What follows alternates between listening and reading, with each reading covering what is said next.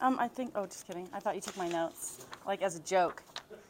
Okay, so today I want to talk to you about fear, just because I think that's, a fun, kind of like pseudo-heavy topic to introduce with a bunch of strangers. As much as I want to emphasize like the great opportunity that we have here at JPG, especially for our students who are new to the school this year, I think it's worth reflecting on the thoughts and actions which pose obstacles to like making a complete use of the opportunity that we have at JPG. So I want to talk about fear because I think fear is a huge obstacle, not only for young people, but also for adults, for any of us in daily life, but also particularly in the spiritual life. So I want you to just contemplate for a second something you're afraid of. Okay, me, yes. For some of you, that will be me. What are you afraid of? There are minor fears. There are things like, fear of clowns, fear of buttons. I know somebody with a fear of buttons, fear of spiders, fear of where the spider goes because you don't kill it when you have the chance because you're afraid of spiders and now you don't know where it is, But there are also serious fears. There are fears that can make it difficult for us to act, like a fear of public speaking or a fear of failure. There are fears that can undermine our relationships, like a fear of intimacy or a fear of abandonment. There are fears that can make it difficult to enjoy life, like a fear of growing old or a fear of dying. And it's important to recognize that these more serious fears don't just cause us like a momentary discomfort or sort of like evoke an emotion of like disgust, but they can, bless you, change the way that we live our lives. And just like there are many fears in lived experience, there are many fears in spiritual life, right? There is a fear that God is not really good. There is a fear that we are not worthy of God's love. There is a fear that we cannot be forgiven for the wrongs that we do, the mistakes that we make. The list goes on. But Scripture tells us that, particularly in the spiritual life, fear is a big fat waste of time. Where does Scripture tell us this? Well, Genesis, Exodus, Leviticus, Deuteronomy, Joshua, Judges, 1st and 2nd Samuel, 1st and 2nd Kings, 1st and 2nd Chronicles, Job, Psalms, Isaiah, Zechariah, Jeremiah, the Gospels, Acts of the Apostles, the Epistles of Paul, Revelation. Every book in the Bible practically tells us this: fear not. Why not? If we are not supposed to fear, why do we fear all the time? Why do we experience fear, big and small, pretty much every day of our life? It's worth asking this question. Fear not, God says. Why not, we ask. And God responds to us. This is from 1 John 4:18. Because perfect love casts out fear. Perfect love casts out fear. And guess what? Thank you. We all have perfect love at our disposal. We all have perfect love at our disposal. God's love is the answer to the question, why not fear? Like, God, give me a reason. I'm so afraid. Why should I not fear? Well, God's love is the answer to that question. God's love is always available to us. It is constantly unfurling. It is all-encompassing. It is a love that erases fear by virtue of its perfection. And it's available for us every day. This love is, it is inscribed in every book of the Bible. It is enfleshed in the life of every saint. It is encoded in every prayer that we pray. It is enshrined in the created world. It's literally everywhere.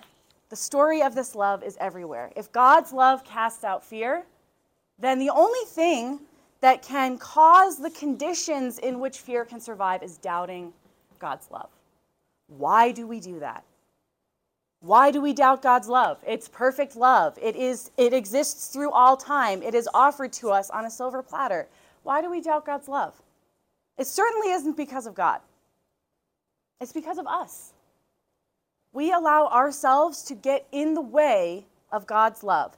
And there are many different flavors of this, and there are lots of different manifestations of getting in God's way, unfortunately, because of the fall. But mostly we get in the way of God's love and allow our fears to eclipse it by doubting God's mercy. I mean, we just celebrated the feast day of St. Faustina last week. She was all about the merciful heart of God for us. So we doubt that God is big enough, that he is wide enough, that he is good enough, that he is God enough to forgive us for our sins and love us in our mistakes, to contain our fears and our failings and our sinfulness while still loving us completely.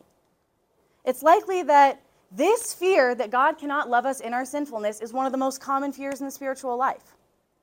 And while we might cloak it in the notion of fear, it's actually the sin of pride that makes us think that anything can separate us from the love of God. Right? Romans 8:39 tells us this, like legit nothing can separate us from the love of God. Life, death, height, depth, etc. The 17th century priest, Saint Claude de la Colombière, affirms this, saying, Lord, listen to this. Lord, your mercy is boundless, and no sinner, no matter how great his offenses, should have reason to despair of your pardon. If I have grievously offended you, my Redeemer, let me not offend you more by thinking that you are not kind enough to forgive me. Just one more time, that last part. If I have grievously offended you, my Redeemer, let me not offend you by thinking that you are not kind enough to pardon me.